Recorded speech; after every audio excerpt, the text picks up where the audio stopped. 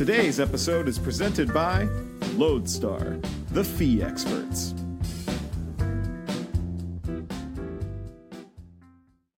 And welcome to this week's episode of Lending Leaders. My name is Alayna Gardner, and today I'm joined by Travis Dyson. He's the VP in sales at Flagstaff Bank. He is a CMB, an AMP, a CMCP, and an SSBBP. All of the letters that could possibly happen. Thank you so much, Travis, for joining me today, and thank you for giving your time to the show. Absolutely. Thank you. And my goal is to get every one of the alphabet letters in those acronyms. So I've got a long ways to go yet. So you have quite a few letters that you're missing. There's a lot, like P's are really repetitive for some reason in titles like this. But obviously you have a lot of letters after your name, but can you tell me a little bit about your journey into the mortgage industry and how you got here to get all of those letters? So, going way back to late 90s, early 2000s is kind of when I got into the business development side of things. And I actually started in the auto finance industry.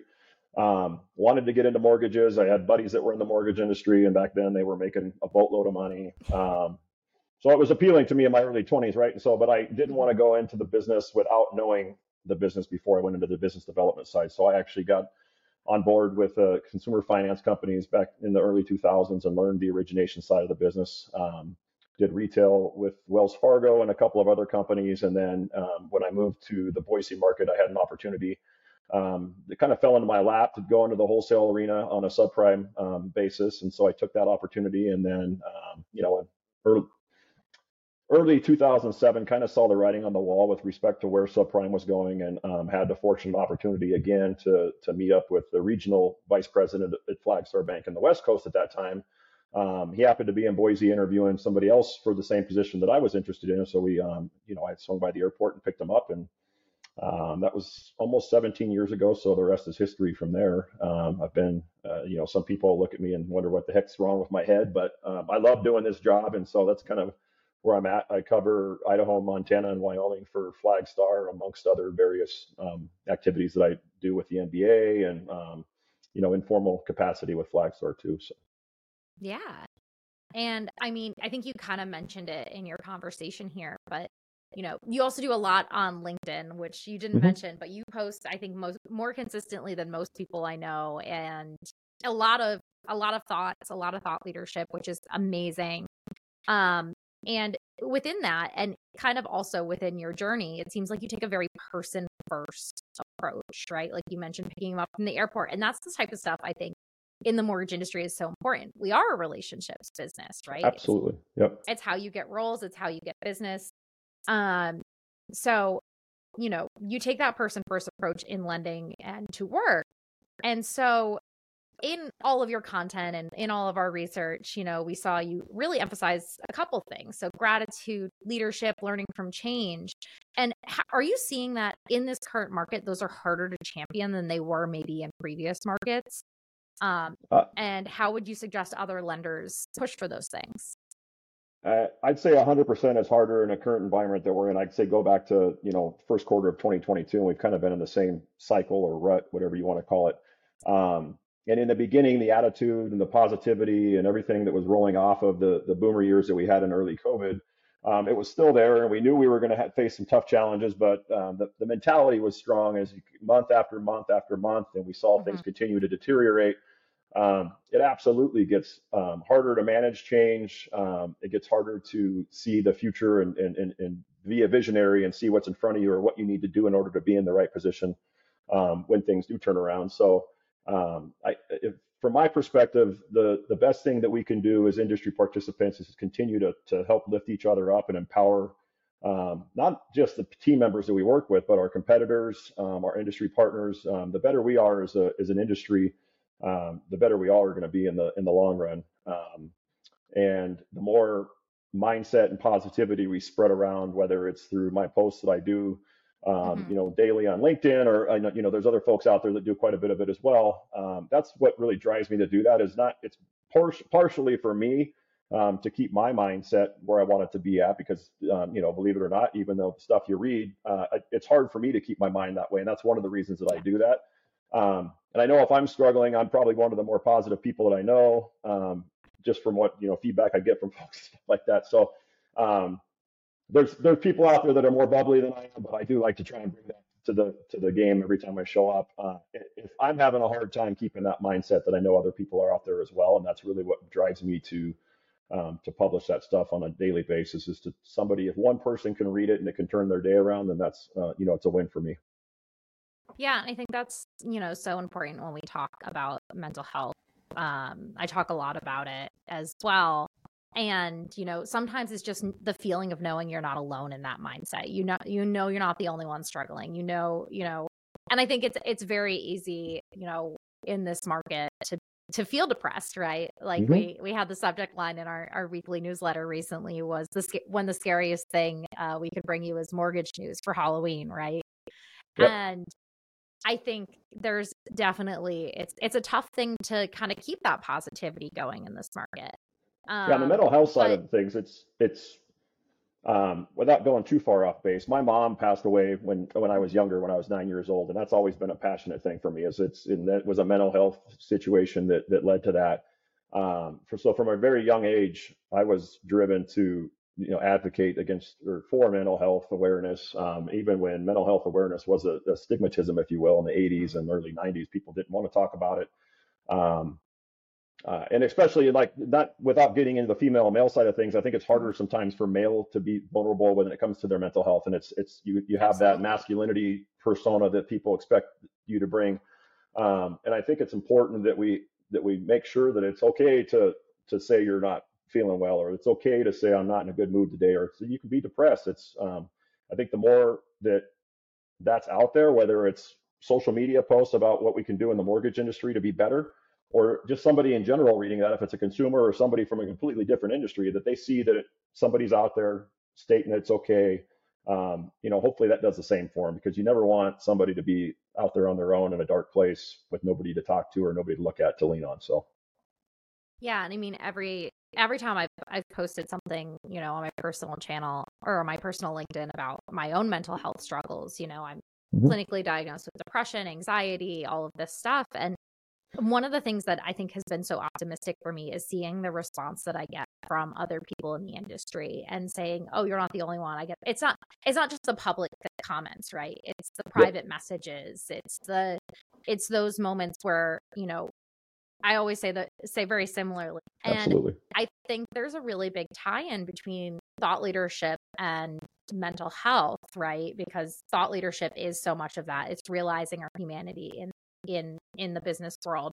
How do you look at your thought leadership approach when you sit down and try and make a post? That's an interesting one, because I'm not in a formal leadership role, if you will, within my company. Informally, I advocate with a lot of folks, collaborate with a lot of folks in the industry, and I mentor industry partners and folks at other companies that are just looking for guidance on that kind of stuff. So I always try and take my mindset and put it into the position of a leader, knowing though that in reality we're all leaders in one way or another, whether it's in our households, with our sibling relationships, familial relationships, whatever you want to look at it as. We all have leadership traits within us, and some of us may not know that they're there. So I try and deliver those messages in a way where if somebody who's in a formal leadership capacity is reading it, they can relate back to their position or their job within the industry or whatever it is they might be doing. But I also want the average Joe to read it and know that they can make an impact from a leadership perspective just as much as the next person can, whether, it can be in a social community circle, at their church, at a school, or anything along a sports team, stuff like that. So I try to make sure I'm not directing it towards one particular path, but encompassing it so everybody reading it can get some value out of it. No, and I think that's a really great viewpoint for you to take. So I know we mentioned all of your lovely letters at the beginning of this episode, so I'm going to bring us back to that. And so you recently earned your Six Sigma Black Belt from Management and Strategy Institute, which is an amazing achievement. So congratulations on that. Thank you. What kind of inefficiencies and business practice defects do you think people are overlooking right now?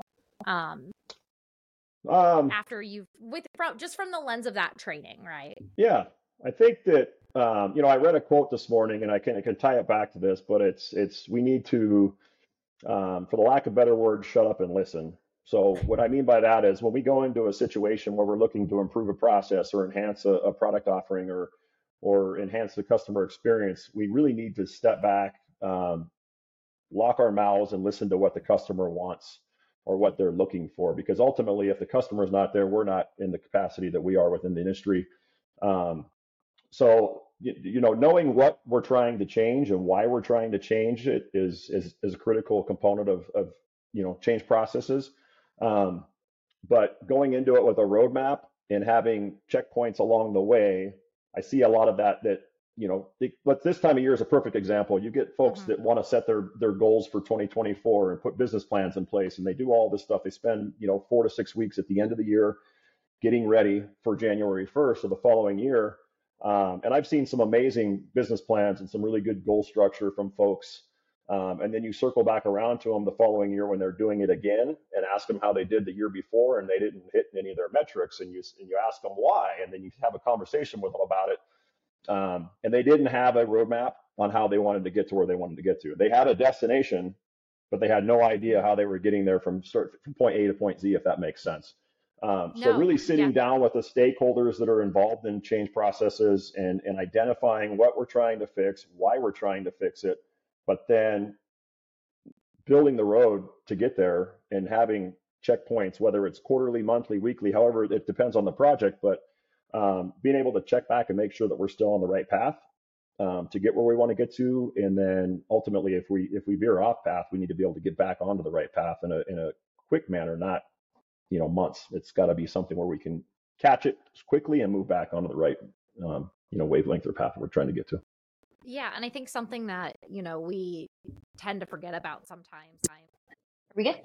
Yeah, there you are. And so sometimes it's not a matter, the accountability for ourselves is so important. And so it's definitely something that, no one wants to say, I think I'm going to mess up this project, right? No one wants to say other things are going to come up and this project's going to be delayed because I needed to do X, Y, and Z. But it happens all of the time, right? And having those accountable checkpoints that say, at this month, at this time, we're going to get together and talk about what we've accomplished towards our goal, what we've accomplished towards, what stages we need to complete. And really ask yourself, is this project still worth doing? I think that's something, we do a lot internally at Lodestar is we'll start a project, get, maybe it's I'm going to use marketing projects for an example. We'll try it for a few months. And a lot of times, our standard runtime as a test for any marketing project is 3 months. And after 3 months, if it's not working, we cut it. But also knowing when is it time to give up on that and try something new.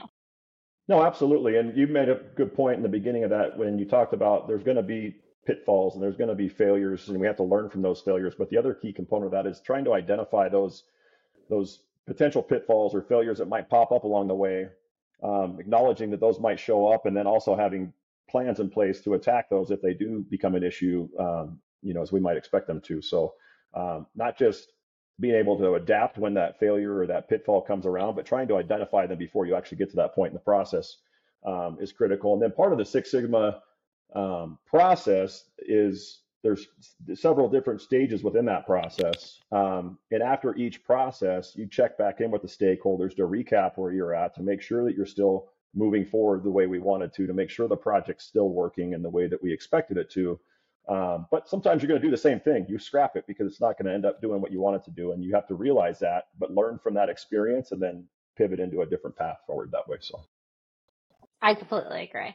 Well, as we wrap up here today, I get to ask my favorite question, which is our Lodestar question. So a Lodestar is a guiding light in the night sky. It's the thing you navigate by.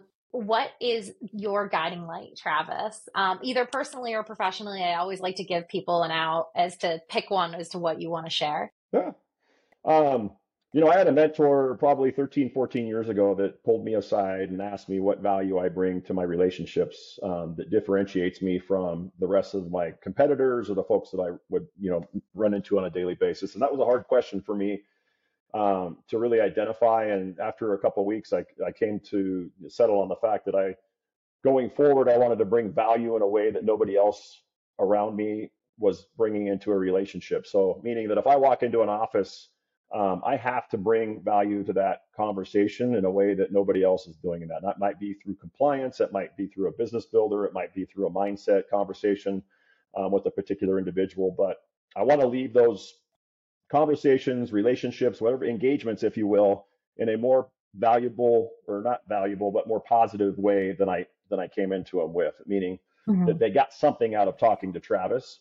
And I try and do the same thing in my personal life. I don't, I have two kids that are 18 now, and they're, becoming young adults and learning to do, the college experience for the first time. And just imparting upon them stuff that dad learned when he was their age, or maybe, things that I know are out there, just keep an eye on them, or talking about, potential career paths, thing like that. Just bring value to the relationship. And when you do that, your credibility is enhanced with that particular individual or within that company. But then it also brings about a different dynamic in that relationship where they know they can reach out to you. You give them guidance, or in your particular case, like you said, you're a guiding light for them, and they can rely on you to champion for them or help put them in the right position. And they know that when they come to Travis or Flagstar, that they're going to get sound advice or sound guidance, and that we're trying to put them in a position where they don't have to stay up at night wondering what's going to bite them in the rear the next day or down the road. So I guess that's, bringing value to the people that I interact with is a really important priority of mine. And I try and embody that every day. It's not just Monday through Friday from, 6:30 until 5 o'clock at night. It's every day of the week. So even on the weekends, whether I'm hanging out with friends or my wife or my kids or whomever it is, it's, let's make sure that we gain something out of the interactions that we have. Yeah, I think that's a great aspiration and is so important. Being a resource is something that I've found that I personally enjoy a lot. So it's definitely an admirable trait. Well, thank you so much, Travis, for coming on and giving me your time. I really appreciate it. Where can people find you if they're looking to connect? So I don't do a lot of social media other than LinkedIn. I've seen what it does. My kids are on it. So years ago, I made a choice to focus on my professional side of my life with respect to social media, and that's where LinkedIn's at. So you can find me on LinkedIn, and subscribe or follow along to see my posts on it. I do my posts Monday through Thursday. Fridays, a lot of folks I know want to get out for the weekend and stuff like that. So engagements are there, and they're stronger those 4 days of the week. But I'd love to get feedback from you guys, and if you're looking for content on topics, by all means share it with me, and I'll do my best to accommodate. Awesome. Well, thank you so much, Travis, again. And thank you everyone for listening. Please subscribe, give us a like. It means the world to us here at Lodestar, and we'll see everyone next week. Yep. Thank you very much. My pleasure.